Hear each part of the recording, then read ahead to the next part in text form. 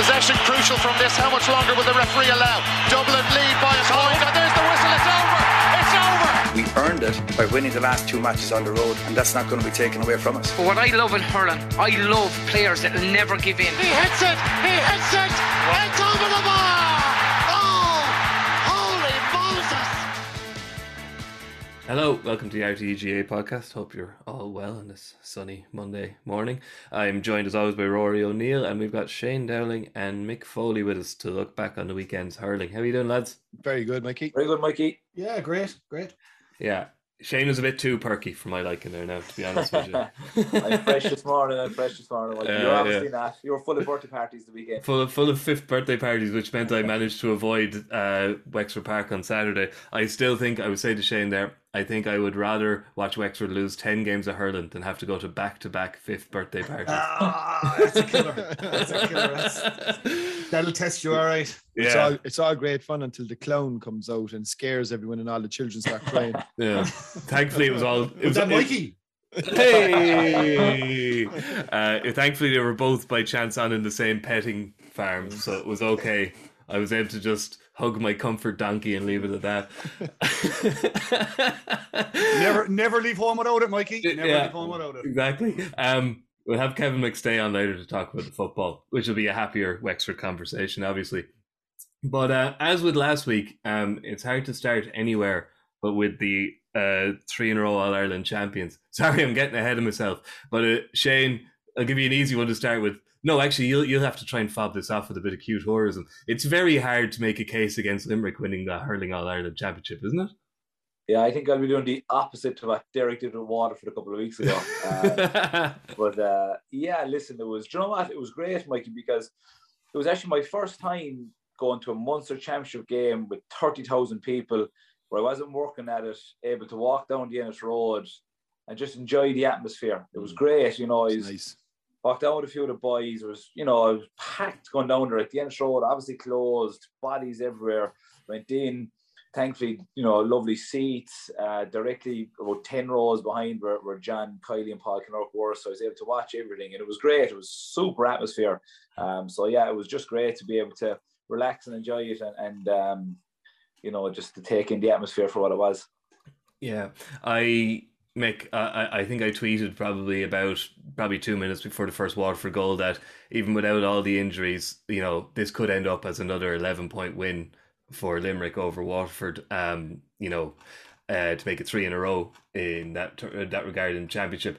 It wasn't that, but in some ways it was more impressive. This might be kind of cheap analysis, but the fact that Limerick were drawn back in by those 2 goals, they can finally conceded some goals to Waterford to the championship, but still came out with, as comfortable a 3-point win, I suppose, as you can have in the, the frenetic nature of a Munster hurling match. That to me, that's the most frightening thing. That will really stand to Limerick, that they actually had something resembling a test in the latter stages of a championship match. Yeah, they're at that stage of their existence as a great team now, where they have a cruising altitude. They're just there, and they're able to think their way through situations on the field, whether it's an injury to Cian Lynch, like what happened, and figure out when guys are coming in and attempting to take their chance, and there's that going on, and they don't panic if they can see goals at the end. No, for the sake of argument, depending on how things pan out later on in the summer, there could be a revisiting of that again. There could be a revisiting of the goals and say, well, Waterford can come away okay, as you say. It was a comfortable win in some regards for Limerick, but they did manage to break them down in the end. There's bits and pieces like that you can always pull out of these games. But look, Limerick are a powerful operation. And just to pick up a little bit there on what Shane said, by the way, you actually asked Shane to make a case against. I'm coming back to that. I have to let him warm up. Okay, fair enough. We had a beautiful picture of the Ennis Road. Yeah. But what I did on my summer holidays is what we got from him. Don't worry, we'll come back to it. But no, in fairness, what he said just reminded me of something. There is something wonderful to see Limerick the way they are at the moment. I would have, I've been going to Munster Championship matches since the 80s, mid 80s as a kid. And I've seen a lot of Limerick, and I've been in an awful lot of matches involving Limerick. And, when you go to the games, and I'll always remember the 87 match against Cork, the replay, the famous John Fenton goal. I remember sitting in the stand that day, and like as a, what was it, 10, 11, and the roaring from the Limerick crowd, like they sensed something, you know, against to beat Cork, and Cork were All-Ireland champions at it. And you've been to so many matches down the years at Limerick where when there's an opportunity of something's going to happen, you know it's going to happen for us. And the atmosphere is terrific. It's actually great to see it's happening now for them. And it's great to see the response of the crowd. And, you know, the Gaelic grounds look terrific on Saturday night with the crowd in, and the atmosphere is rocking, and like they have a team that's capable of anything now. Yeah. And if it's a bandwagon of supporters, jump on board. Get as many. That's what fills grounds. Get as many people onto the bandwagon as you possibly can. You know, there's nothing there. That's why we have all these 40,000 seater stadiums, you know, deposited all over Ireland. But it is a very fair point by Mick. I mean, like Limerick have had, like, I mean, no different to Mick. I've been going to Munster Championship matches as well since the mid '80s, and you've seen Limerick at some low ebbs over their time, and now we're in what you could probably now class and define as the Limerick era. And I think it's a good thing. Like, I think it's a very good thing for hurling. I think they should enjoy it. It won't last forever. We all know that. That's just the nature of sport. Look at Dublin. So I think and just to see the way the pictures bounced off the screen, I actually thought it was very funny. I know we'll get into the match in a sec, but there was one moment I thought, if you ever didn't appreciate or value or understand the power of home advantage, I thought it was very funny at one stage. Garrett Hegarty, who I thought was being fouled, was blown by Sean Stack for over carrying the ball, and about 15,000 Limerick supporters up on the far side of the stand. And it was just the clearest example that you could ever have of just, you know, look, they were playing in their own venue, and the supporters were letting Sean Stack know they didn't necessarily agree with his decision. And yeah, look, I mean, they're absolutely flying it now. Injuries aside, some of the best players that they've produced in this time, missing an all-time great, possibly in Cian Lynch, and it didn't knock a jot out of them. Yeah, that's it. Look, Shane, I'm coming back to you again now. We know what a lovely day you had. Look, no Seamus Flanagan, no Kyle Hayes, no Cian Lynch, no Peter Casey. You know, relying on Cathal O'Neill, kind of, who really shone. You know, he really impressed when he came on to replace Cian Lynch after 9 minutes, playing against your who everybody sees as your closest rivals for the Munster and All-Ireland Championship. And you know, it can you see? Okay, I'll phrase it a different way. Can you see why everybody else thinks it's so ominous and are almost ready to throw their hat at it? Yeah, well, listen, I suppose that, like, as you said there, Mike, I think if they won the game the way they won the weekend with the four players that you'd mentioned, people would say, well, we could be in for a hell of a game here in a couple of weeks' time, or whenever, if they do happen to meet again. So the fact that they were missing the number of players that they were and still won was obviously very promising. The one thing I will say, though, is that it just comes down to John and Paul Kinnerk, like, and the work that they do on the training field. It obviously doesn't matter kind of what players really take to the pitch, because they're all doing the same thing. Like, I know there's different skill levels or whatever, but, like, you know, Cian was doing a role, and, you know, they bring on Cathal O'Neill and he does the same role. Or, like, you know, Conor Boylan was in there from the Pierce. Like, okay, he didn't score, but, like, he done exactly what that particular position player that they want to do. Like, he went in, he interrupted, he got tackles, he won a couple of frees, you know, so it just doesn't seem to matter who they have. Now, obviously, you still can't deny that you put in a Kyle or a Peter or a Cian or a Seamus, like the skill levels that they have. So that's obviously very promising. And I can see why people are obviously now all of a sudden, you know, where they may have thought Limerick were finished, but now they're actually thinking that, hold on, maybe they're far from finishing. The hunger is still there. Indeed. Go on, Mick. No, I was like, you know, I'd say I'd nearly make a stronger case for you know, for a little bit. I wouldn't say concern around Limerick, obviously, right? But just when you name the four names off there, you know, Jesus, like, I mean, that's a hell of a chunk to take out of any squad. And while the backup looked good the last night and all, the other teams are going to be improving as well. In many ways, it kind of throws the question back to the other teams now. It throws it back to Waterford. It throws it back to whoever else will come out of Leinster challenging. Like, will they be able to take advantage if Limerick were to pick up another knock or two? Like, would they be able to take advantage if there is a weakness? Like, because I mean, okay, it's a short season, but there's a lot of games coming now, and like I would look. I'm not. Don't get me wrong. I mean, they look, obviously the very, very strong, but it's a little bit like when you're watching the football league. It's important not to get too carried away early doors. Teams are sorting themselves out. Teams are getting up to championship pace. I know obviously Limerick have fit their straps very quickly and going very well. And don't get me wrong, they are the team. They are still the team, and they will continue to be the team to beat. But just like when you take those 4 names, and like 2 of them, if not 3 of them are first on the team sheet or very close to first on the team sheet, it will have a potential effect down the track. But look, they're very strong. But I just wouldn't be pulling the shutters down on the championship yet. Like, yeah, no, that's fair enough. Shane, have you any insight into Cian Lynch? It seems to be his hamstring. Have you any word? I know you've probably been kicked out of the WhatsApp group, but you're still friends. Any idea what we're looking at here? I tell you something, Mikey, about inside knowledge, right? When Joanne tried to screw me down in Páirc Uí Chaoimh a couple of weeks ago, when I said I heard, well, in fact, I was led to believe. And then I said, well, I can see here. And of course, the 2 lads in the studio, Joanne, everyone tried to nail me on it. They didn't think I was getting inside knowledge. And of course, it was said to me then afterwards. So I can assure you that I, first of all, don't ask. And second of all, wouldn't like to be told, because that's the beauty of the Limerick setup. If, they're very, very, when you're in, you're in. When you're out, you're out. And, they're very, very close in the group. And it's great to have it that way, and long may it last. So listen, John said he's getting the scan. I would imagine that scan is today. I don't see why they'd delay it. So I would imagine he'll get a scan today and see. He did pull out quite sharply, and he did have a bit of a limp on him, similar to Kyle.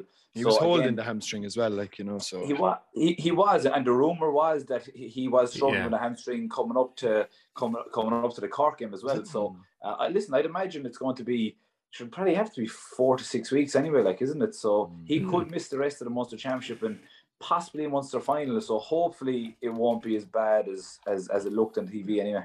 Yeah. That's the corner forward. We got a couple of masterful displays there, Shane. Obviously Aaron Gillane got most of the headlines in the Man of the Match award, and fully deserved. But in fairness, on a losing team, after maybe a quiet game or two, Dessie Hutchinson really stood up for Waterford as well. There was a lot of players to stand out, but in a match which wasn't, say, dominated by forwards, those two carried more than their fair share for their teams. He did, and the other side of it too is, like, I rate Dessie Hutchinson extremely highly. I think he's class. But the last number of times Limerick have played Waterford, Sean Finn has definitely got the better of him. I wouldn't say that the weekend. I thought Dessie, when they needed him, when Limerick were getting a run at them, he came up and got a number of points, and he got one in the first half as well. So he was very, very good. Stephen Bennett probably had more of it wasn't his usual self for what we've been accustomed to over the last 2 seasons. But that goal that Waterford got, lads, when the thing of beauty, like that spray across 40 yards, runners pop off the shoulder, some finish like. So there's definitely room for improvement in some of their forwards that didn't maybe play so well, but Dessie definitely, and I think that'd be a big thing for him as well, Mikey, because he now knows that if they do meet Limerick down the road, like if he didn't play well now again the weekend or was held to a point or whatever, he'd know that he maybe struggles against the Limerick outfit, whereas now he's saying, okay, now I maybe now I'm onto something here, and it'll be a big thing for him going forward. Yeah. When you look at the starting fours, Mick, let's count Cathal O'Neill as the starting forward since he came in kind of early enough in the game. So you had 7 points there from the Limerick half forward line, but then Conor Boylan and Graham Mulcahy were held scoreless, and Aaron Gillane got 6 points. It just shows you it's kind of like whack-a-mole with Limerick, isn't it? You shut someone down, but somebody else will pop up and do the job on the day. Yeah, and terrific. There's courage in that too, to keep trying and keep showing, and on a particular day, it could be your day, it could be the day that you're the one to get the brace. Because Conor Boylan was very, very busy. He just didn't score, did he? Yeah, I mean, I thought early on in the game, I didn't know whether how long he'd last, to be honest, but he kept going, and that's you could see even in the Cork game. Tom Morrissey hit a couple of poor wides by his standards early doors, but he kept going and he got his few scores by the end. They keep going. They're not phased by wides. They're not phased by, maybe things not quite going individually their way. It's the old cliches about processes and sticking to the plans and trusting each other and they just have the players. They have the players to come out. I think, you know, look, from a Waterford perspective, it could well be. Look, they were. Look, I don't want to say well beaten in the way that can sound, but they were the second team on the night. It could well. They should learn a lot from it. If there's any more for them to learn about Limerick at this stage, but like, you know, they should learn a fair bit. And, you know, as Shane said, that goal was a thing of beauty, and it just reminds you again that they have added that to their game, goal scoring to their game. And when the fat's in the fire in the championship game, goals are going to be enormous. So, you know, Waterford will need to come away, have a look at things. They're still, for me, for my money anyway, they're still the second team, you know. Yeah, I must say, Mikey, that, you know, being just so close to the action was great. Like, but honestly, you know, the physicality of that game was something that I'd say I probably haven't witnessed. That was as physical a game as I've come across. Like the hits and the tackles, the body challenges, and you said there, Rory, about Sean Stack. You know, and it was a really, really hard game for him to referee. Very hard. Like, very hard. It's funny, like, you know, a referee throws for a blow in the stadium. There's a big moan going around the place. But sure, the ball is thrown. It has to be a free. Yeah. And I think he's a very good referee, by the way. So do I. And I think so he blew for a couple of throws and everyone starts giving out, but it's not his fault. He's you know. Yeah. And then maybe the home crowd getting his back or whatever. So he did make obviously a couple of maybe wrong calls either side. You're going to get that in every game anyway. So I think he did a good game, but just considering the physicality of it, it was just, there was some hits in it. Honest to God, no, it was mad stuff. The one thing I'd say about Waterford does, and I think it happened, I think it was Neil Montgomery, when they got it back to a point. I'm nearly sure when they got it back to a point, he got a ball that he could have delivered into Desi Hutchinson. And a number of times they took it into contact when they didn't need to, and they got turned over. Now, sometimes that's easier said than done because Limerick bring the contact onto you, like that they come on you so quick. But there was loads of times, maybe not loads of times, but there was definitely times in the game where they could have delivered the ball in, but they tried to run with it. And running against that Limerick middle third is a hard thing to do. This is the thing we've spoken about, Rory, isn't it? The idea that, you know, that Waterford they had a game plan for Cork and it was immensely successful. What Shane's saying there, this might be an example of perhaps Waterford at times forgot who they were playing against, or thought that they could treat Cork thought they could treat the Limerick defence the way they thought the Cork defence. And that's like another lesson that will be learned for the likely next meeting between the two. Yeah, and I agree, and I think Mick also makes a good point in that. While, you know, some people would say it was a 3-point win, but a 3-point comfortable win for Limerick. I definitely do think Waterford can take a lot of good things from the game, and they're getting closer. You know, if you go back to, you know, we'll say the All-Ireland final of the COVID championships, which they lost by 11, and then obviously last year they get 11 again. You know, look, the reality is they are bridging the gap slowly. And I think it was Jackie was on with us last week, and he made a very pertinent point. He said, look, the reality is this Limerick team are probably only going to allow you, if you are going to take them down and beat them, it's probably only going to be the one time. So when you're cashing that particular chip in, you better make sure that it counts, and not in some round robin game where they can come back and scare you in your dreams again, like, because they're an outstanding side.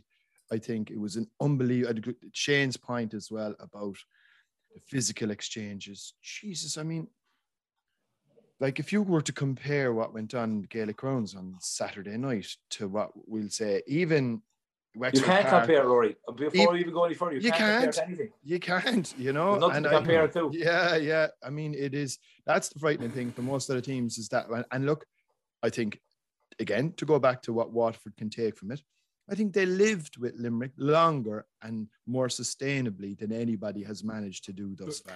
And I think that's a big building block for them going on into the rest of the championship. They're the one team. They're the only team in the championship that can physically live with them if you want to go down that route. Yeah. Well, you have to go down that route.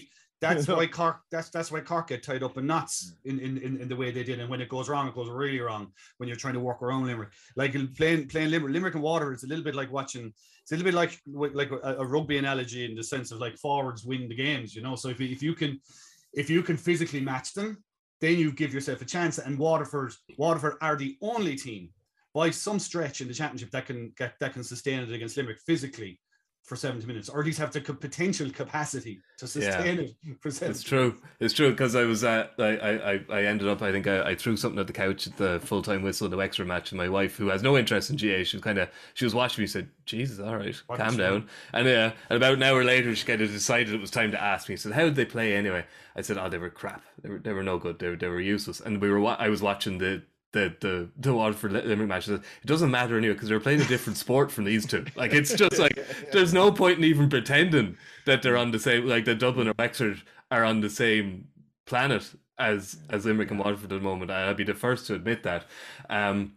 So we'll leave it at that. Limerick are going to win the All-Ireland. So as for the placings, Clare, Mick, they looked really good. I think here last week I was one of several to say that the first, Tip having the game the week before would stand to them. Not for the first time we're showing up to be idiots. It made absolutely no difference because I think Brian Lohan hadn't fed his team for about a week. I think was it Colin Bonner who described them as ravenous. They were like men possessed. Well, I mean, they had Tip in their cross wires for weeks and weeks and weeks. I mean, months. They're still very sore as well, Mick, over what happened in the Gaelic grounds last year. Oh, without a doubt. Yeah. Sorry.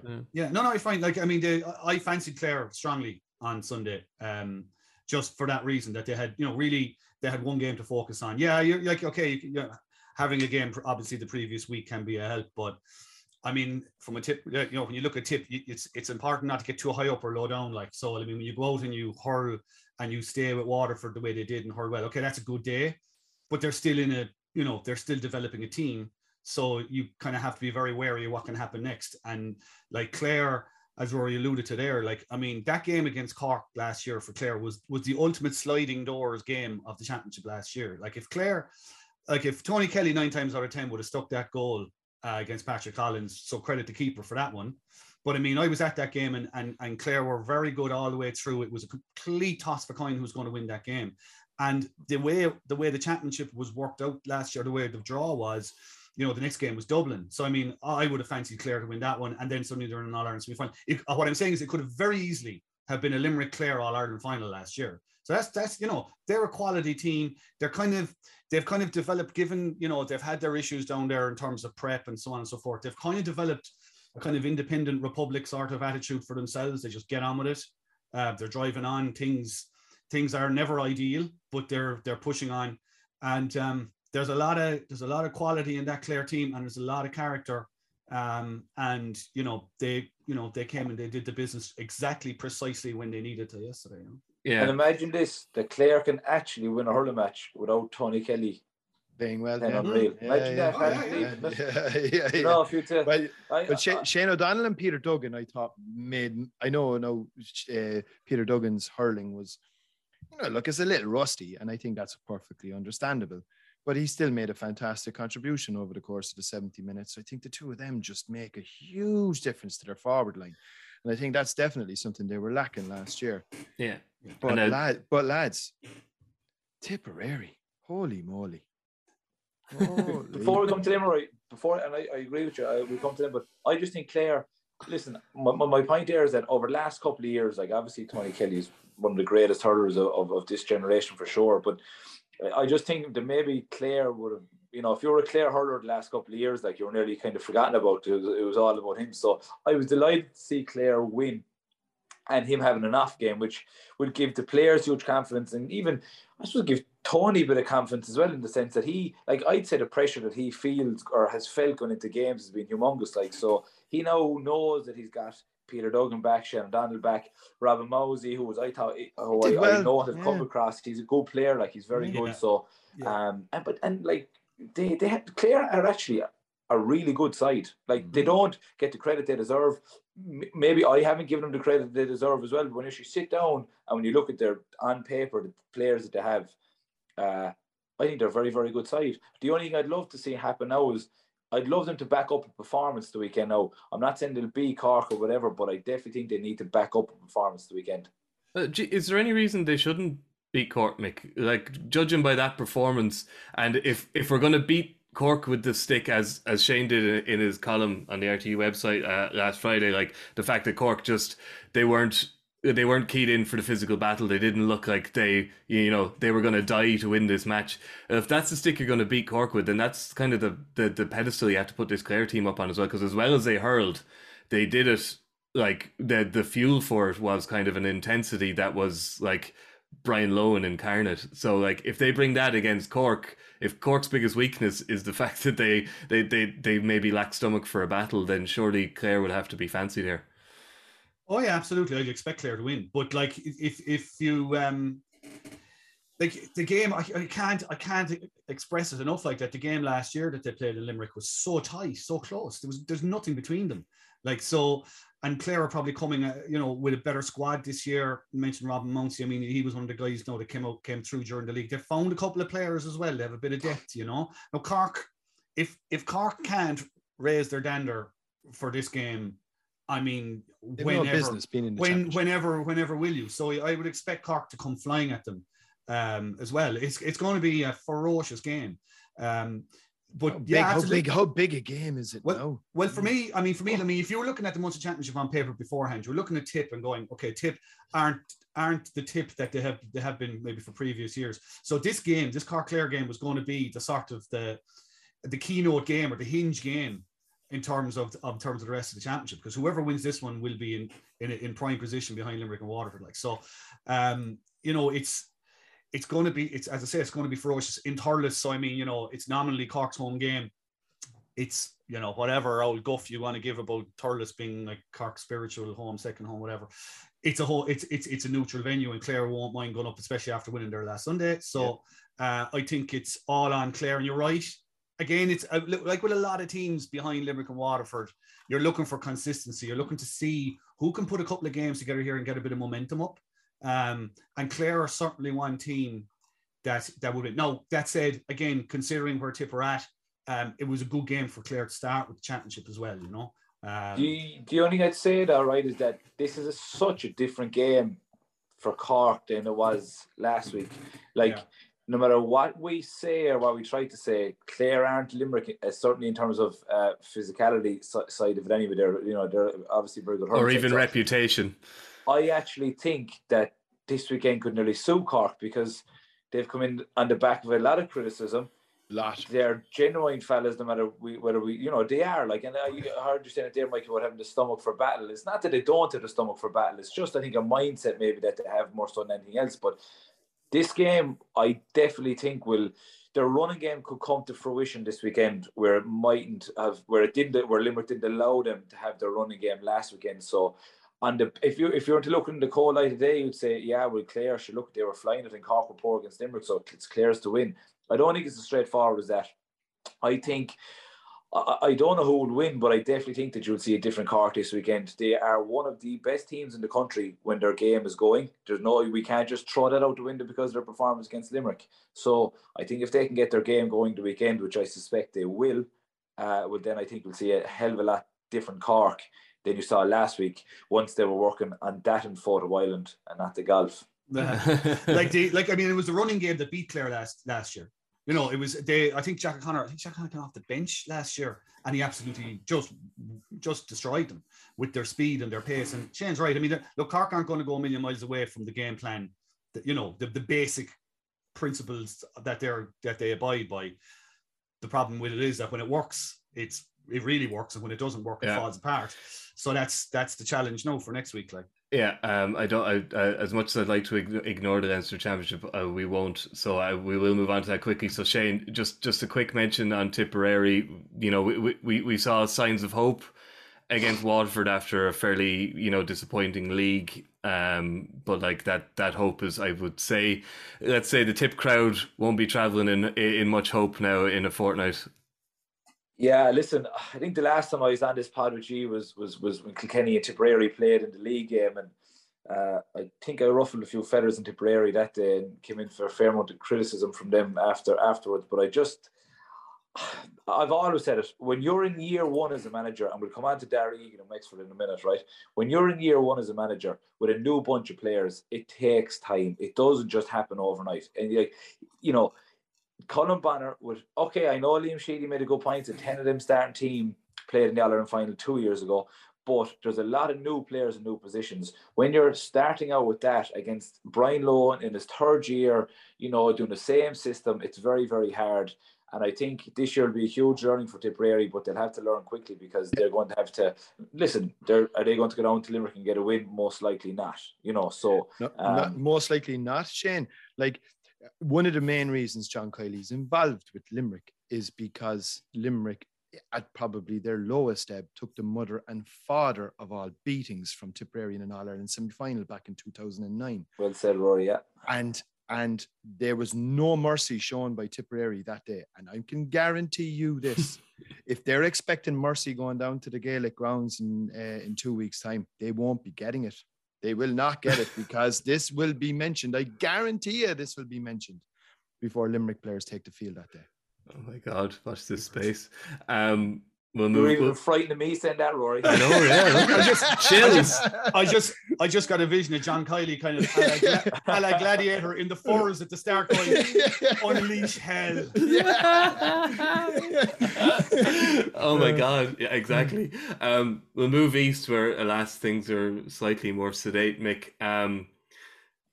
The Dublin, a deserved win for Dublin. And you would say in Donald Burke, they have one of the stars of the championship. Oh, I think someone would say, like, he would be making any team in the country at the moment. But for me, what most impressed with him was his accuracy from frees. He missed a couple, but like he hit the clutch ones. Yeah. Because as with Galway the week before, Wexford would be left looking, at how they don't have a reliable free taker. Rory O'Connor had a great game. He did play really well. But he stands over free and you don't know what's going to happen. And even Lee Chin is like, death is a great career move. Lee Chin is now seen as an unerring free taker. He's very good and he's a lot better than he used to be, but he's not Tony Kelly. He's not TJ Reid. He's not at that level. And we said it here last week, you're going nowhere without a 98% free taker these days. No doubt about it. I actually covered this game on Saturday and kind of watching Donald Burke. I last year they played Kilkenny in the championship last year. I covered that one, and I remember Donald missed a few off the frees actually against Kilkenny. So he's clearly evolving now. He has evolved into a really reliable free taker, and to your point, that was, I suppose, ultimately was the difference. And he also got 3 excellent points in play as well. Yeah, and he was. And that's not to say Dublin didn't deserve to win. They absolutely did. They did. But they could have lasted if Wexford had a decent free taker. Well, you had two teams that they probably. Again, and as you say, it's kind of hard to compare with other teams kind of above them, but they kind of essentially they lack a bit of the craft that you'll see with some of the other teams in attack. So an awful lot of what Wexford and Dublin do, really they have to fill that gap with energy and really hard work and just driving. And the last minute really encapsulated that from a Dublin perspective. You had 2 rucks that they could not lose. They could not lose those rucks, and they didn't. Then Danny Sutcliffe makes this incredible diving block. And then they put pressure on Oisin Pepper, I think it was, down by the sideline to stop him, just to make it really impossible to get a pass off that he needed to get to try to get someone to pick the equaliser. So there's great character in that Dublin team, and there's a good sprinkle of quality there as well. When it goes for them, they're a tough old team to play. But Wexford, they just miss so much, and there's just so much wrong option taking, and I just say Rory kind of had a good game. He butchered 2 frees that should have gone over. Conor McDonald, he hit a glorious pass for Conor McDonald's goal chance. That should have been stuck.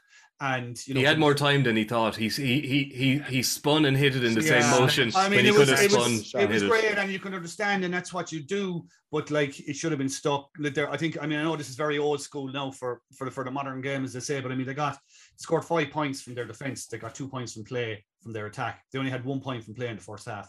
It's not enough, lads. Not enough. No, it's not. I know, Shane, that you fancied Wexford against Galway last week.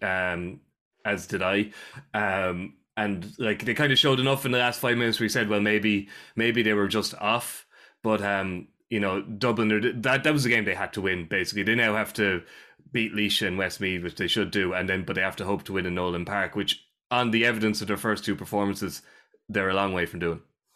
Correct. Yeah, we talk about league, and as I said, at the end of the championship, we'll all be geniuses and look back and tell you the rights and wrongs. But what good is the league form to Derry? But the one thing I can't, Rory, you'll have seen me do a few pieces there and on the Alliance League Sunday shows in relation to puckouts and what teams doing at puckouts now. And I was actually delighted again, the lads highlighted it last night. I just don't understand it. Like, why do you bring, like, so I was thinking of it, I've thought about it for quite a while now, right? So if you are a team and you're bringing your full forward line out beyond the 45, the ball goes to the full back line, you're not putting pressure on them. You're letting them come to the 45-yard line, and then they're able to hit it in the edge of the square. Now, I know the mindset might be, well, if they hit it in long, we'll have a load of bodies back and we'll turn it over.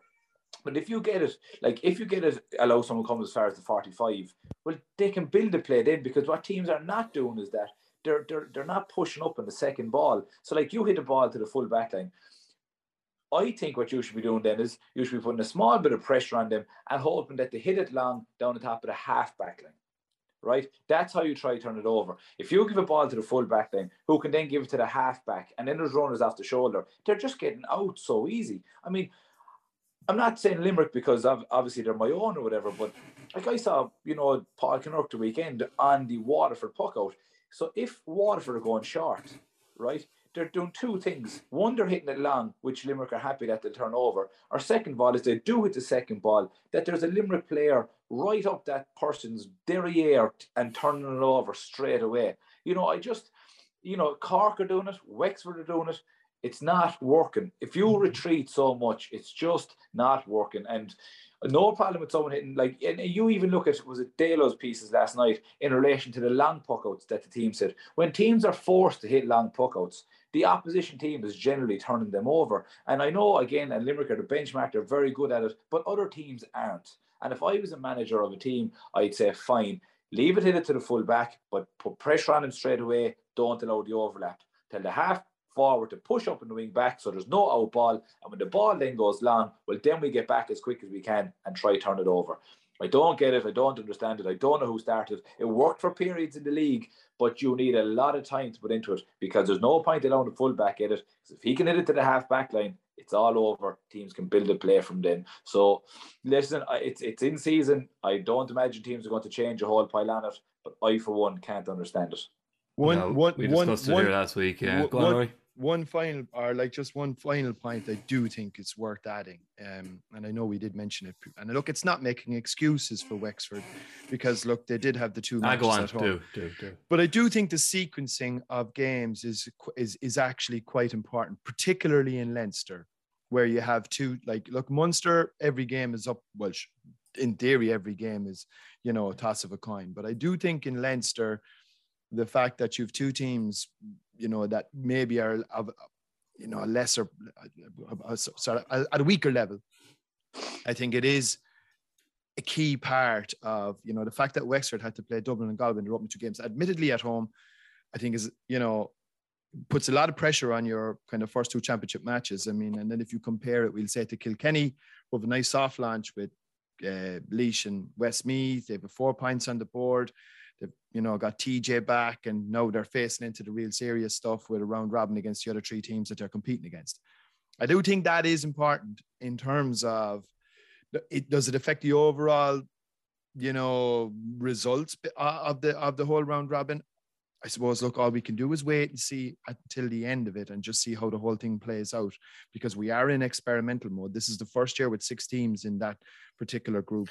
But I do think it has had an effect. And the 6 teams, it's just not working. We mentioned it here, we kind of have to wrap up the hurling now, but when Galway and Kilkenny are both winning by 23 points, we haven't time to talk about it here. And to actually talk about those games and to kind of discuss the issues that were mentioned on the Sunday game last night, you need to give it more time. It would be lip service now to give 2 or 3 minutes to, what's wrong with Westmeath and Laois.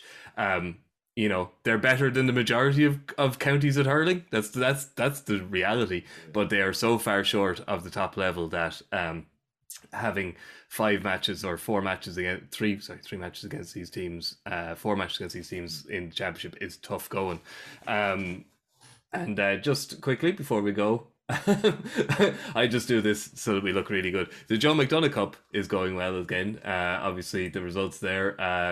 it's a remarkable scoreline in that as well. That Antrim beat down 622 to 316, and they're looking very good to return to the Leinster Championship. And I would think Antrim might be a sterner test than either Laois or Westmeath. I don't know, would anybody disagree with me at the moment that maybe the wrong teams are in the wrong tiers? No, I think that's absolutely fair. I think Antrim are probably a bit ahead. They're certainly ahead of Westmeath. Obviously, they played Laois in that, the relegation game in the league and got turned over. But Cheddar is a master at, focusing in on the game that matters and getting his best team out for that. But yeah, I think Antrim, like, again, as you said, it's a longer podcast. Goes back to what Donal Logue said last night. Antrim are certainly one of these teams that maybe you should target with serious investment and try and get them up to the next level. But just very briefly, Shane, like the gap between the Joe McDonagh and the Liam McCarthy, it's significant. And, we in Leinster kind of complained that if Kerry were to win the Joe McDonagh, Munster wouldn't be having them. But let's be honest, to put Kerry or any of the Joe McDonagh Cups into the Munster Championship would be, we're talking Christians and Lions stuff here. So, Mike, all you have to do was look at the minor match last week between Limerick and Kerry. I think Kerry scored 4 points. I actually don't know what Limerick scored, but it was a hell of an amount anyway. More than 4. Well, yeah, absolutely. So, Donal Logue is right with the money. Dale is right starting it at the underage. But the one thing I'd say is that I hate this talking.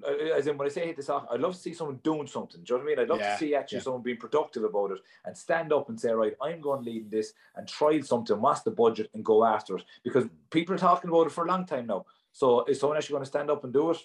Hopefully someone will soon anyway. Yeah, and it is an issue we will come back to because, as I said, it is long and complex and there's a lot to it. And you're right, Shane, the talking isn't going to do a whole lot of good. Shane, we will let you back to your day there. Thank you very much for joining us. And, good luck with Plucky Limerick's season. I'm sure we'll be talking to you again during it. And we'll be back with Kevin McStay in a minute now. He hits it, it's over the bar! Oh, holy Moses! Okay, welcome back. Been joined by Kevin McStay. How are you, Kevin? Hi, Mikey. You were telling us there that you had the pleasure of going to Alan Partridge yesterday, so you avoided another show in McHale Park. Well, I had to witness that first, of course. Yeah, the witness. Yeah, but not in the flesh at least, because poor old Rory's telling us that he's only just after getting home now. The traffic was so bad, so you dodged that at least. Tough place to get out of when there's a big and there was a huge crowd there, of course. Yeah, it was. There's I wouldn't say there's irony, but for those of us who kind of like to pick out some contradictions in life, there were quite some here that Pádraig Joyce's shall we say defensive coaching has been under some scrutiny since he took over from Kevin Walsh, whose very football philosophy came under some scrutiny because basically Kevin Walsh asked Galway to do what they did yesterday, but Pádraig Joyce can do it because he's Pádraig Joyce perhaps, but it's not to say that it's exactly the same as how Kevin Walsh played, but, 2 players screening the full back line, defending en masse, attacking as quickly as possible. I would say Kevin Walsh could be looking at that and saying, yeah, that's it, basically. That's how you do it. Isn't it gas how we pundits and journalists, etc., we've no memory for any of that stuff. We just, what happened last week? The retention of a match. Just move it on. And it's quite ironic. And yet it's very interesting, Mikey. I was writing this morning about it in fine detail, the defensive effort that Galway put in, which was based essentially on the fact that they coughed up 120 against Roscommon.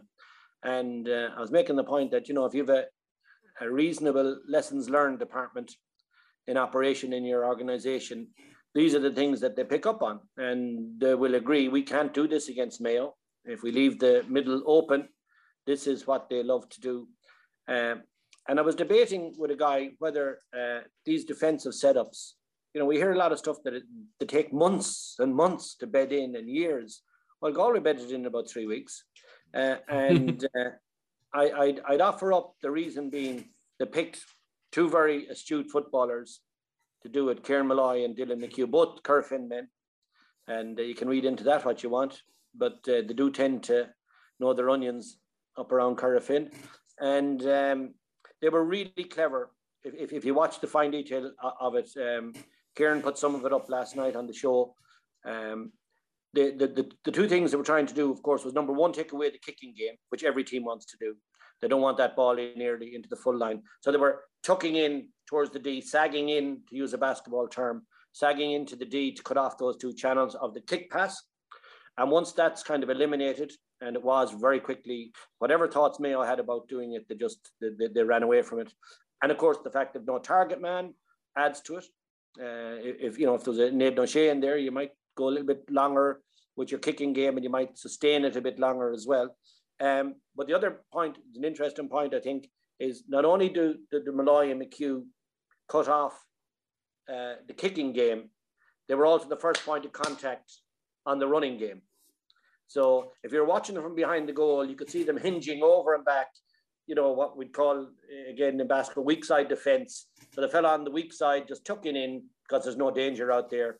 But the big thing is to pick players that understand space, but also have an appetite for contact, because that's the key thing. We have so many sweepers in the game now who just don't like contacting anybody, just want to be marking space. And you see fellas kicking the ball over from 35 yards out, and the sweeper's 10 yards off him, waving at him. So that was a big plus by Pádraig and his backroom team. And once it started to work, I mean, they got a 5-point lead in the first half, a 6-point lead in the second half. So they would have been delighted with that. And it makes, I think, the point for me, you don't have to be months at this game. If you have clever people, very clear thought process about what it is you want to do, what is the threat, identify that threat, break it down and go after it. So that was a really good job. I think 9 points from play Mayo scored. So that was a good day's work. Yeah, Mick, I kind of mentioned the kind of the system, but also just the tackling. Because aside from the two sweepers or cover men or whatever you want to call them, I just thought that the performance of the full back line, and the guy who stood out for me was Liam Silk. He was everywhere. He was putting his head where you wouldn't put a shovel, and it was fantastic for the whole afternoon. He was a nuisance, and for Killian O'Connor not to score from play. I know he's only coming back from injury, etc. But still, the guy is class. Give him half a second, he'll swing a point over his shoulder. Sure. He didn't get half a second. No, Silk was excellent, and he epitomised a very, very good defensive performance. And the two lads that tucked in, as Kevin was describing there, did very good. And Kieran Malloy is such a dynamic player as well.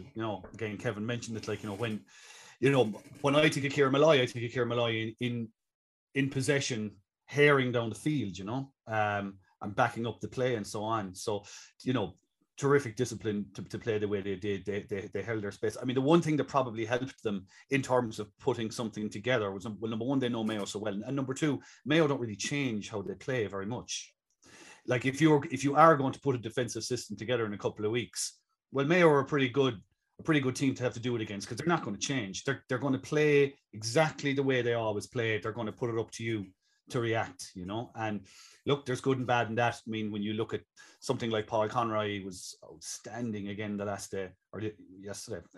Excellent. You're kind of going, why wasn't someone wiring into him? Why was he allowed to lord it in that way? And that's not taking that away from Paul Conroy now, but it's just that sometimes when you watch Mayo, you wonder, is there more they can be doing in terms of the opposition? And you don't want to, obviously, you never want to get the balance wrong, but I just wonder sometimes whether if they had just focused on some, hammer to hammer kind of stuff, I'm not sure they did enough of that yesterday.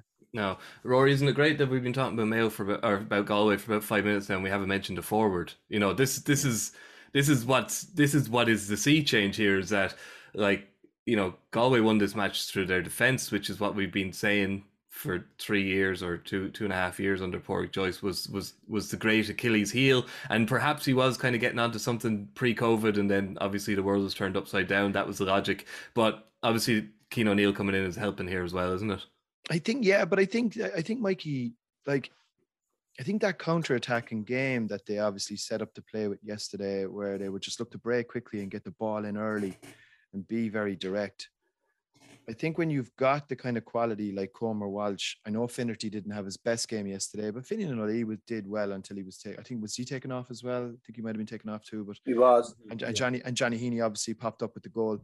I think when you've got that kind of a caliber of forward line, I think it allows you to sit back, and I think it was tailor-made for them to kind of, frustrate Mayo and just break quickly. And Comer and Conroy, I thought, were both outstanding. And,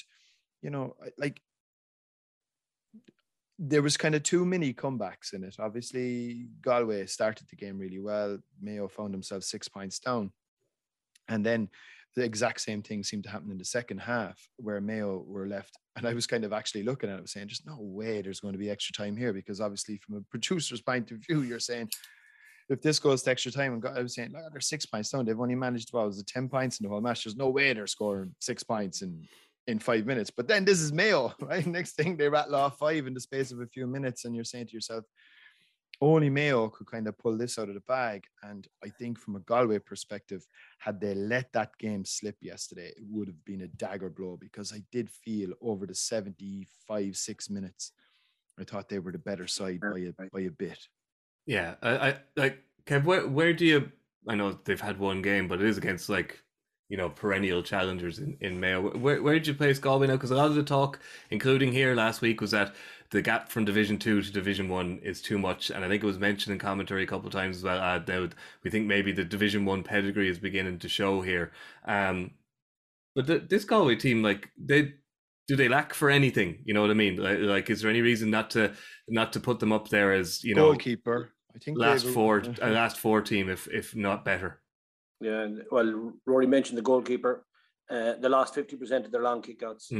They were alive in the last 10 minutes on the long kickout.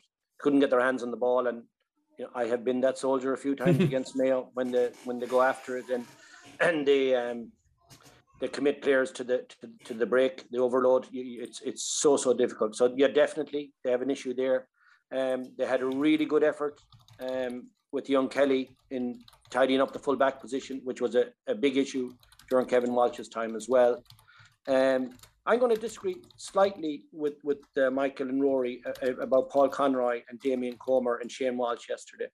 I thought they were very good lads, but they weren't where, they have so much more to give. Yeah, they have so much more to give. Yeah.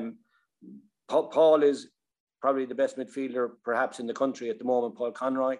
And yet he had a little bit of slippage with a few. He can do better than that. I would see Paul Conroy. I've seen him in matches where he just doesn't miss, because he's a former forward essentially. Yeah. And he's very, very accurate. Shane Walsh, 1 point from play. Damien, 1 point from play. For them to become an All-Ireland series team, they'll have to improve. They will improve. This will be huge for their confidence levels. So where are they, Mikey? They're out the gap. That's where they are now. That's dangerous. That's dangerous for a lot of teams, because they're a confidence team. And of course, their supporters now will start buying into them as well. This is classic Galway. If they get any sort of a sniff at all that they have a team, and yesterday would have confirmed, because I think Pádraig Joyce, it's hard to quantify, lads, the pressure he was under yesterday. He got a sense of it afterwards, the celebrations on the sideline. I'd remind you, that was a Connacht quarter-final yesterday. You'd swear it was a Connacht final, wouldn't you? But I understand totally, because yesterday was perhaps his management career-defining game.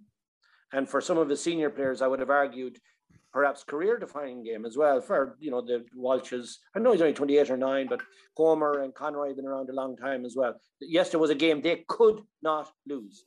And that was the advantage they had on Mayo. That we know the narrative surrounding Mayo is that they can take the qualifier route, but it's a bit tougher this year now, the qualifier route. So to answer your question, Mikey, they're up and running. They're not up their full height yet now, but they're definitely off their knees, and they're beginning to stretch their full height. And they are now hugely dangerous opponents for anybody, I would suggest, left. And if their confidence grows, and history tells us this is what happens at Galway, because generally speaking, Galway get to Croke Park, and I know the recent history wouldn't be perhaps hectic, but when they get to Croke Park, it doesn't frighten them. They're set up lovely for the season. They're set up gorgeous for the season ahead. Yeah. They're starting to, and I think there's another, there was one noticeable element. I mean, you could probably call it maturity in their play, or you could call it cynicism, or whatever you're having yourself. But I did think it was remarkable in that the black card to Finian O'Lee, I thought was quite interesting in that the 10 minutes that he was off, how they managed that, you know. Three head injuries and the goalkeeper on a work rule. 3 head injuries. And but you'd probably say Galway teams in the past maybe might have been slightly more innocent or slightly more naive. I think managing those sin bin clocks now is a big part of the modern game if you do go down to 14, because a lot of damage can be done in that period. Rory, I was just making the point to Keith Duggan earlier, an hour or so earlier. Like on this black card, now the rule is composed in a way that is totally open to exploitation, obviously. And good luck to Galway or Mayo or Cork or whoever else goes after it. If the rule is written that way, of course you're going to exploit it, okay? But why can't the fourth official just have a stopwatch in his hand? Now, people say, it costs thousands to put clocks on walls around stadia, and what happens out in Belmullet, blah, blah, blah. Just a simple stopwatch in the fourth official's hand, and when there's an injury, stop it. So all he has to do is time the 10 minutes. It'll cut out all of that. Yeah, like yesterday was like, it's in the rules, they exploited it. And poor old Goff, do you see, then if he says play on a head injury, and it's a serious head injury, then he's swamped. Yeah. Rory, what of Mayo now, Rory? They've got 4 to 6 weeks. Yeah, no, 4 to 6 weeks. That's the key, because obviously if Kev.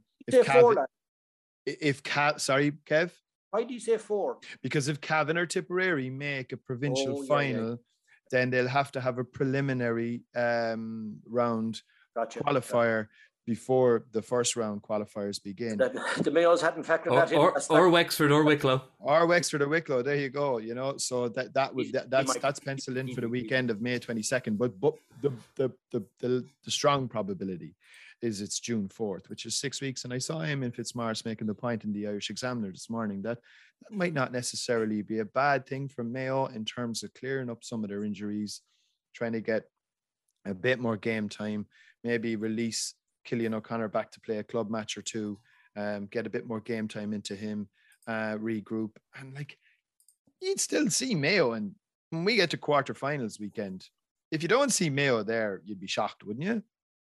Yeah, but supposing you draw now or Mayo up in the athletic grounds on a Saturday. I'd say they'd have no problem. They'd have no problem. No problem at all. No. Judging by yesterday's performance, you wouldn't be too worried for them. Yeah. What do you think, Mick? Mayo, like, people only look stupid writing Mayo off, so I don't expect you to do that. No. Like, I mean, 6 weeks is if it does turn out to be the 6 weeks, like that's a good old chunk of a block to sort of go, right, lads, let's reset, get the injuries right, do a bit of hard training somewhere along the way, and just taper into a qualifier, whoever it'll be, and it'll be a decent game. It's not going to be a gimme. So yeah, look, they'll be fine. I mean, from a Galway perspective, yeah, there was more on yesterday for Galway than there was for Mayo as well. And you know, just in terms of the way they went about the game and the defensive thing and all the rest of it, like, there's so much, you can see so much learning in that team now. I mean, I remember going back a few years ago when Kevin Walsh was in charge and they were trying to install this defensive mindset system, and, you know, talking to somebody who would have been very close to the setup there, and they were literally like having to walk the lads through every single move, you know. I mean, it just was not in their makeup to play in this way. And that's however many 3 or 4 years ago. So, like, you know, they had that learning in them now that if they have to play this way, they can, which is an advantage for the current coach. And they have the firepower. And if this was a knockout championship, you'd be going, oh, you know, Galway are going now, but it's a different gravy. And Roscommon, we haven't even mentioned Roscommon, who have Sligo at the weekend. If they can get over Sligo, Roscommon will have absolutely no fears whatsoever of Galway, and we could be having a very, very, very different conversation in a couple of more weeks' time.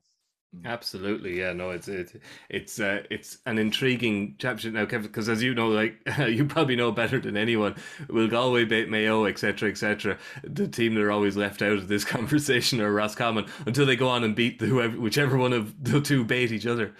Yeah, well, I think you'll all agree. One thing I definitely know about the Roscommon team is the Roscommon forwards are every bit as good as anything that's in Connacht.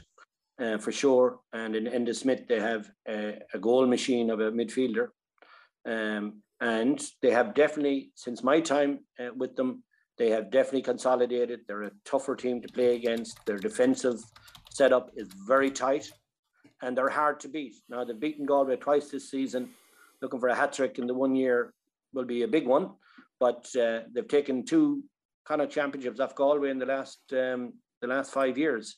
So they won't be for a second in awe of Galway. I was trying to figure out this morning where the match was, and I couldn't. I lost my thread around when Anthony won it in 19 with Roscommon. That was up in Galway.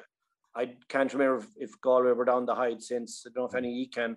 So I'm not sure where that final will be. But they have to beat Sligo first. And Sligo has been a very tricky game for Roscommon in the past. Whatever the psychology of that contest is, I don't know what. Is it the pitch? Is it that the expectation is you beat Sligo and that doesn't suit the Roscommon psyche? I'm not sure. But I certainly expect that they will beat Sligo and set up a final against Galway. I'm not quite sure where that final would be. But yeah, they'll have to jump the first fence, as Michael said. Yeah, they'll have to take Galway on their Sligo on their merits and do their business in a proper and professional way and get ready for a final then. Yeah. Okay, we'll move east. And normally when I say that, Rory, you'll know I mean we're going to go to Ulster because we always leave Leinster to last. Because who wants to talk about the Leinster Championship? I'll tell you who does. I want to talk about the Leinster Championship.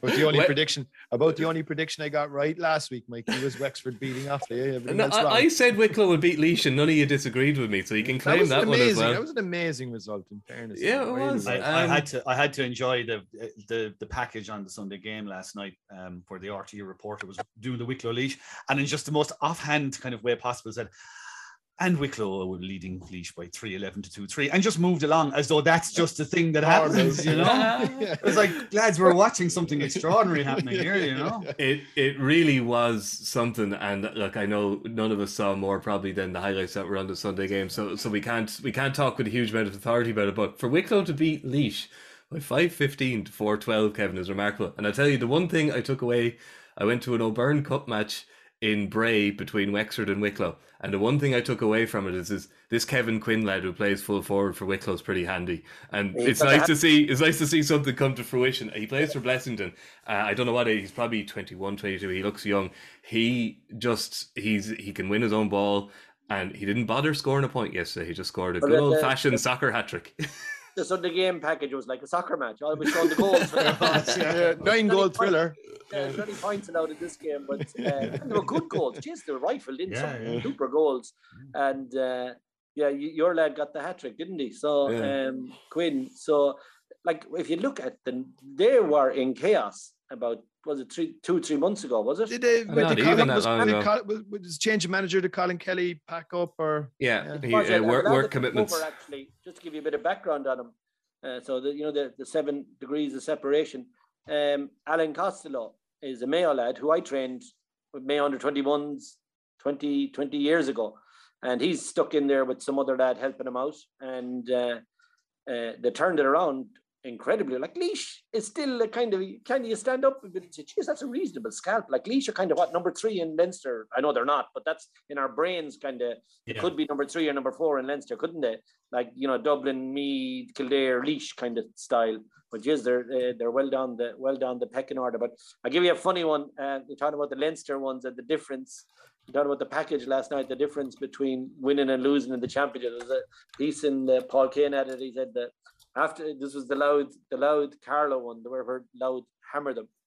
The Carlow boys were in the local petrol station buying ice creams, and the loud lads were eating their protein shakes. And right there, you have the difference now between winning in the championship and losing in the championship. But there were amazing results. I mean, I wouldn't have. Well, I'd have got the Louth one right, but I wouldn't have got the other ones. I'd have lost out there. And Louth, actually, I saw afterwards, Mickey Hart was not impressed with the 5-goal win, that they coughed up a lot of other stuff. So could they be dangerous next week? They probably will be.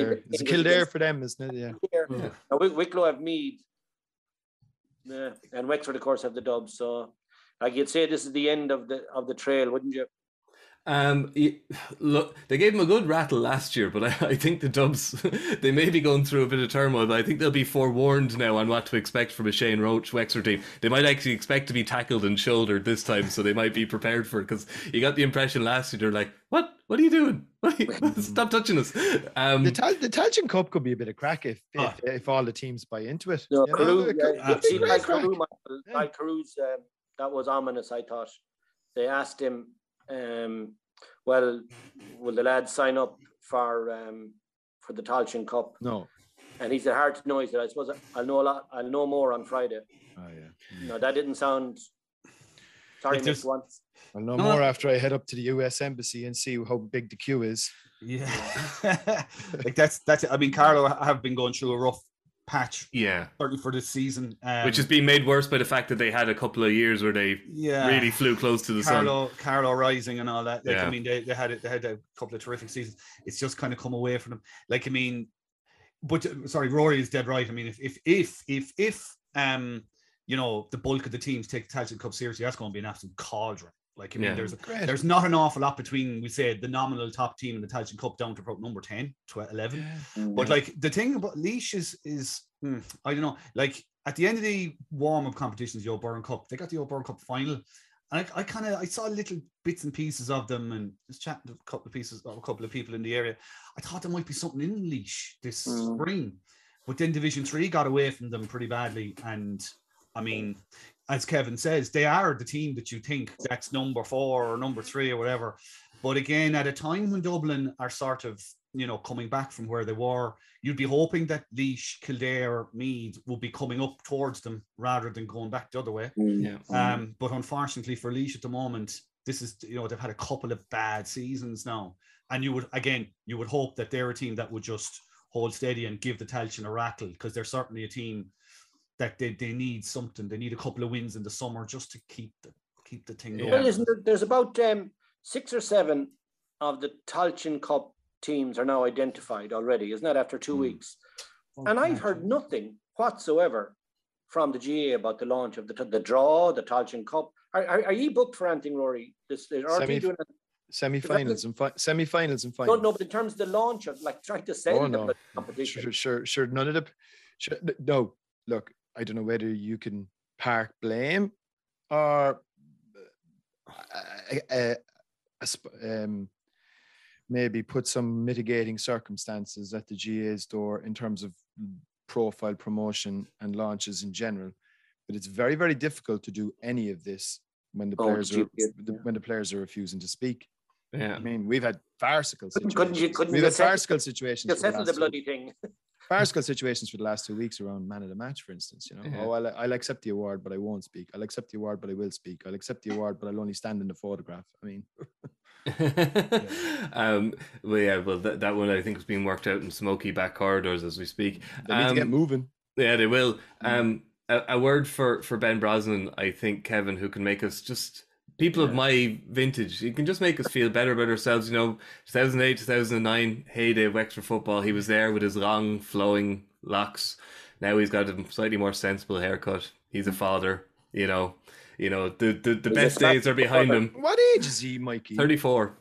Yeah, but he was always a good footballer, Mikey. Like, he was fabulous. He was a big part of that. He's got rid of the white boots as well, I think. Yeah, I wouldn't need that. But 1-5 yesterday. I have him down for 1-8. 1-8. Was it 1-5 from play, maybe? Or was it all? I thought 1-5. I noted somewhere. No, you got to see 1-8, 4 from free, so 1-4 from play. But that's a great haul now. Yeah. And his goal, even though I know it was the midfielder that made it for him, I was trying to get a name on the midfielder. He made a great jump in the crowd. But not only that, his hands, he had lovely hands, and he had the good sense as a midfielder to give it to the corner forward on the last play. But Ben then, he rifled it into the top corner. It was a smashing finish. And but all the scores were very good scores if you can kind of play them back. The bit I saw on the TV last night. But Brosnan has been a good player for a long time. Like if we still had the Railway Cup, wouldn't he be one of those forwards that would make a Railway Cup team? And but fair play to him. And I saw or I read it or I hear it that he's had really a horrible time with injuries as well of late, and yet here he is at 34 and really looking forward to Dublin next year. Fair play to him. Just like it's hard to be looking forward to Dublin coming down to have a cut at you. It was Liam Coleman, by the way, was the midfielder, Kevin. Thanks. Dug it out for you. Well, he was that was an outstanding piece of work by Coleman. Like, he made the goal, but by God, Brosnan applied the finish. So it was a great win for them. And as I said to you earlier, I'm scooting down to Wexford Park next Saturday. I'm really looking forward to seeing, well, one, where Dublin are, and just seeing what is it now Wexford can put up against them. I hope it's not, I thought last year, now I have to be truthful, Mikey, I thought last year was a little bit chains and handcuffs now. I thought it was very, very defensive. It wasn't much of a spectacle now, to tell you the truth. But I know it needs must and all that. Like they have a younger team now this year, Wexford, I understand. So hopefully they'll have a little bit more of a cut. But I of course I understand you can't open up against Dublin or you get murdered as well. But yeah, looking forward to that. But Wexford are one of those counties as well that there's just this wonderful tradition of football kind of buried in the ground. It's there the whole time. And I'd often look at Wexford when they do have a win like this, or they have there's a little bit of momentum behind them. You go, Jesus, if they could only just harness it and kind of just nurture the football. And I know that they pride themselves on being a dual county and giving equal status to both, but there's clearly more work to be done in terms of developing football there. But they always have nice players, and as I said, they have that tradition in the bones of themselves, and the capacity to be more than they are. Probably when you look back over the decades, but hopefully they'll give a good old rattle next Saturday. No? It was an 8-point win for the Dubs last year in the end, 15.7. Ben Brosnan wasn't playing, so there's your 8 points difference made up straight away next Saturday night. Throwing the odd goal for the win. Yeah, exactly. Handy 3-point win, and on we go.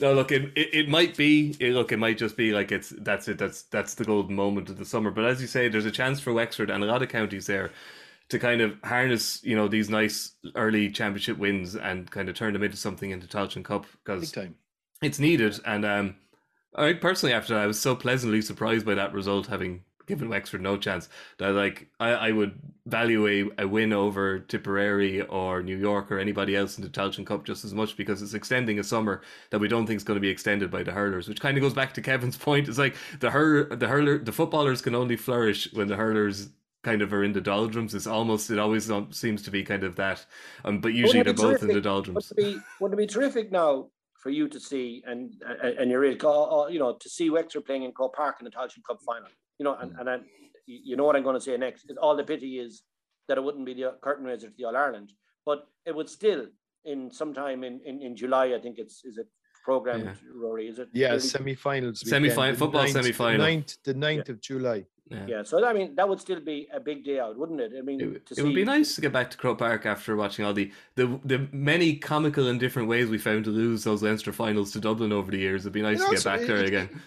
And it is really important if you want to develop a team. I mean, this is the whole reason why, the strong get stronger, is because they're together for longer, they're training for longer, they're in that group mentality for longer. So the Tailteann Cup affords teams to continue that group ethic for an extra couple of weeks or months, and I think if you're an aspiring side, you need to take that chance. Yeah, it's a critical fortnight for the Tailteann Cup now. The next fortnight, in terms of who's going to talk, who's going to support it, who's going to stay around. The draw now needs to be made a big thing of as well. I would suggest, and soon. True. Yeah. Once they have a few more, I guess they want to know the bulk of the teams, but they will know them in the next fortnight. One team who won't be in Tailteann Cup but will be in the qualifiers are Armagh and Mick. I was just talking to Niall McCoy, who obviously works for ourselves and has been on the podcast a few times, works for Gaelic Life, a proud Armagh fan, and he's struggling to come up with the words, the disgust he feels, the disappointment he feels. If I was an Armagh fan, I don't know what I'd be thinking this morning. Probably thinking pretty much something similar to what you would have thought in other seasons gone by. Like, it's nothing new.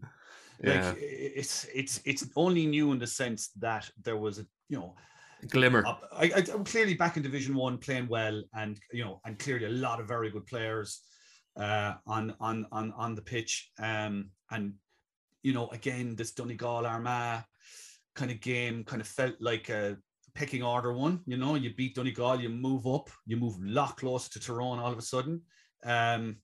But look, it's not the first time that Armagh have come to a game like this and fallen apart, and it's something that they're going to yet again have to reflect on. And what the hell, Lord Jesus, why? Because I mean, you can imagine, you imagine how many times that has been mentioned in conversations and meetings, lads, this is the one, we're not we've been here before, but this is the day we're all going to stand up and say no more. You know, this is the day we're going to take the step forward.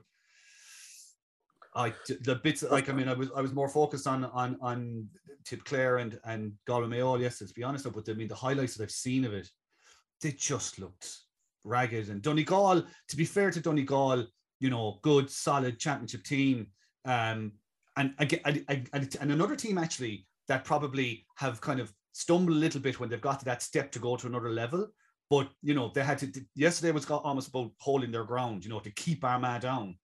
And they did. And they did it very well. Michael Murphy looked terrific. Jason McGee had a good game. McBrearty again there for the goal. Looked very impressive. Yeah. Kev, every one of their forwards, bar Jamie Brennan, scored from play. This is just another example of chalk it down to, like, they are the Jekyll and Hyde team of, like, the All-Ireland contenders, or the teams, you know, below the All-Ireland contenders. Because some days they do look like All-Ireland contenders, and the next day you think they'd struggle in the Tailteann Cup. So, like, they're maddening, I would imagine. Are you talking Donegal now? Yeah, Donegal, yeah. I'd say, and I follow Donegal now in the flesh a lot in the last 2 or 3 years. Rory sent me to a lot of those matches, or whereas I've ended up at a lot of them. And a bit like Mick was saying about Armagh, you're expecting Donegal. You remember the draw with Kerry in the Super 8s? And you said, they're on the move. And then Mayo clipped them down in Castlebar and knocked them back a bit. But you still said, no, there's too many good players, and they have a lot of good players, good footballers, big men, rangy, use that word again. So the big thing for Donegal yesterday, this is my sense of it. If I'm in the Donegal backroom team, this is your passport to the Ulster final, because Donegal are going to beat Cavan. You can take that as, like, they have unfinished business there. Cavan whipped them in a pandemic final, and they will not forget that. So there's no sense of any overconfidence in a semi-final. But the flip of that coin is that passport to the final was pretty much there for Armagh as well. And that was the statement win that Armagh needed. They haven't got it now, and all the angst now that's going to develop in the week ahead. But for Donegal, they played very well. I'd suggest that's the best we've seen from them in a couple of seasons, because it was consistent, it was steady, it was doing the right things. Of course, Murphy at the centre of it, but Langan well up there too. McBrearty doing his stuff. Defensively, pretty mean as well. I didn't. Rena Neal didn't score. Sure, he didn't score from play anyway. Brendan McCall did a great job on him. Yeah, and McCall is that type of limpet. He just, you know, he welds himself onto you, and it's not simple. So they have an awful lot going for them, Mikey. I think now that they have taken out Armagh, I think they have a passport to the final. And I couldn't bet yet who they'd meet in that final, because Monaghan, Tyrone are all over there thinking about life. So there's a lot to be contested for there yet, and Derry are in the mix as well. So it's a brilliant win for Donegal. It's a bit like Galway. I'd see it very similar to Galway's win yesterday. Kind of a statement win. They're out the gap. They're heading absolutely positively in the right direction, and there is a provincial final. What's the worst that can happen? You're in round 2 of the qualifiers, one step from Croke Park anyway. So the season is up and running. Yeah. Touch on Kavanagh made a very good point last night about Armagh, in that, you know, maybe we all became slightly over enamored with their early season form on the basis that maybe they were a bit ahead of everybody else in terms of fitness and conditioning, and that when everybody caught up, like obviously Donegal eventually would, in terms of maybe timing their run slightly differently, and, you know, just kind of, you know, working their way through the league. I think we saw the results of it yesterday, and it's just very frustrating very frustrating from an Armagh perspective, in that here we are, like, I mean, it's 8 years into Geezer's tenure in charge, and geez, their record in Ulster is, you know, it's so like have they had any statement win in the Ulster Championship? No, like they're the kind of team. It's a little bit like, I don't know who you can compare it to. Maybe Mayo in an All-Ireland final. It's very hard to tip Mayo in an All-Ireland final until they win one. So it's very hard to tip Armagh, for me anyway. It's very hard to tip Armagh in any championship game of the likes of yesterday until they actually go win one, because they're the only consistent record with Armagh over the last 7 or 8 years is falling down at this moment. You know, they've taken some. I mean, was it Tyrone absolutely whacked them in Croke Park one day in a All-Ireland quarter final? I'm going to guess, or it was a later round qualifier. They had a game against Down one year that they should have won. Round 4, maybe. Yeah, it was something. It was late. I remember it was it was Croke Park, but I think Down one year took them out. There's something there, and you know, Fermanagh take them out only 2 years ago, and a lot of it comes back to the sideline, and whether they can react in games, whether they can think their way through games, stuff like that. Whether that's correct or not, you'd have to go back and really dig into the games themselves. But there's clearly something there. You think the disciplinary, the week they had, the 10 days they had fighting the disciplinary side of it, you think that was an aspect? I don't know. I think, Kev, like, once the ball is thrown in, does that stuff really bear too much relevance? I always remember it can sap energy and focus. Emotional kind of possibly energy. Possibly, maybe, I don't know.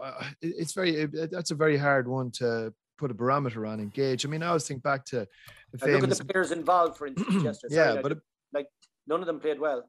But I always think back to the famous Mill on the Hill. You know, you remember in 2007 when Mayo warmed up in front of the hill and everybody thought it was a masterstroke by Mayo because it really rattled Dublin.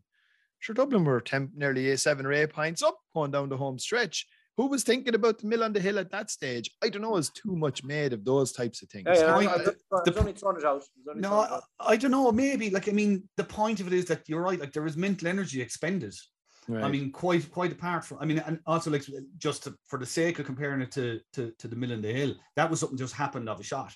Yeah. This is something that's been tipping along for weeks, and sort of, I look.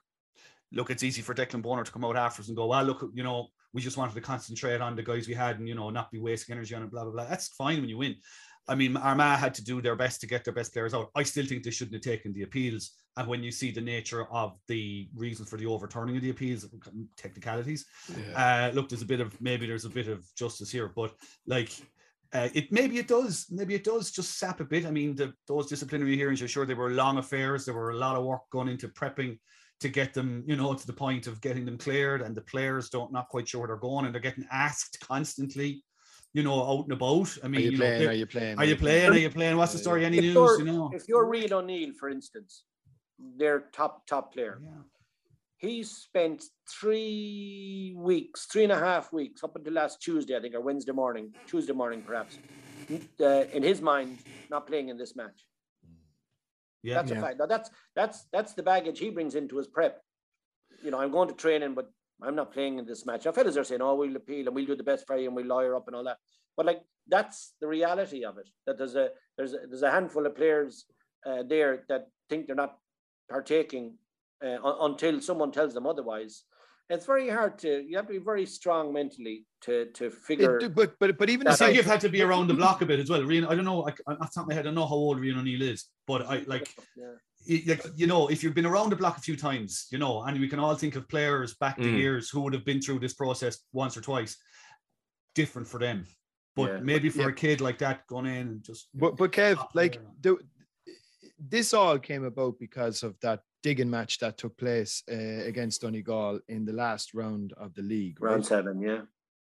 Now, so obviously the incident, which I think from what we're hearing, Armagh feel was sort of was maybe constructed, or there was maybe an element of, you know, prior planning. Yeah, right.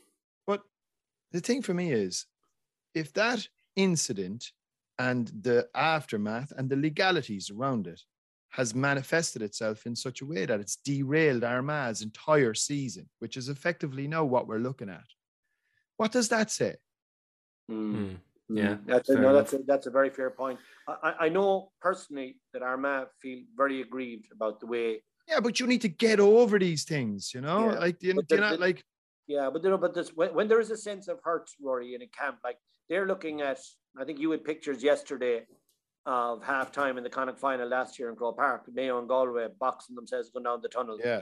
And you know, Dublin and Mayo previously, and nothing happened for those. Kerry and Mayo down in Tralee, and nothing happens. And then all of a sudden the rules are being, and I want to be fair to both sides, the rules are being scrutinised, and Armagh come out as the big losers in it. There is a sense of victimization in it, and I think that probably did feed in a bit to it, because no matter who you are, and you make a good point. He's really, he is a superstar, and I've said that, used that word a good bit about him, but he is young.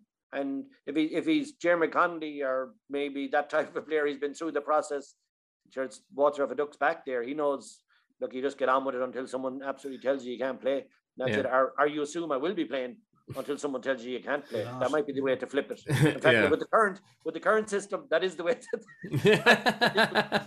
You might as well take it that way. A brief mention of Saturday's game up in Ulster.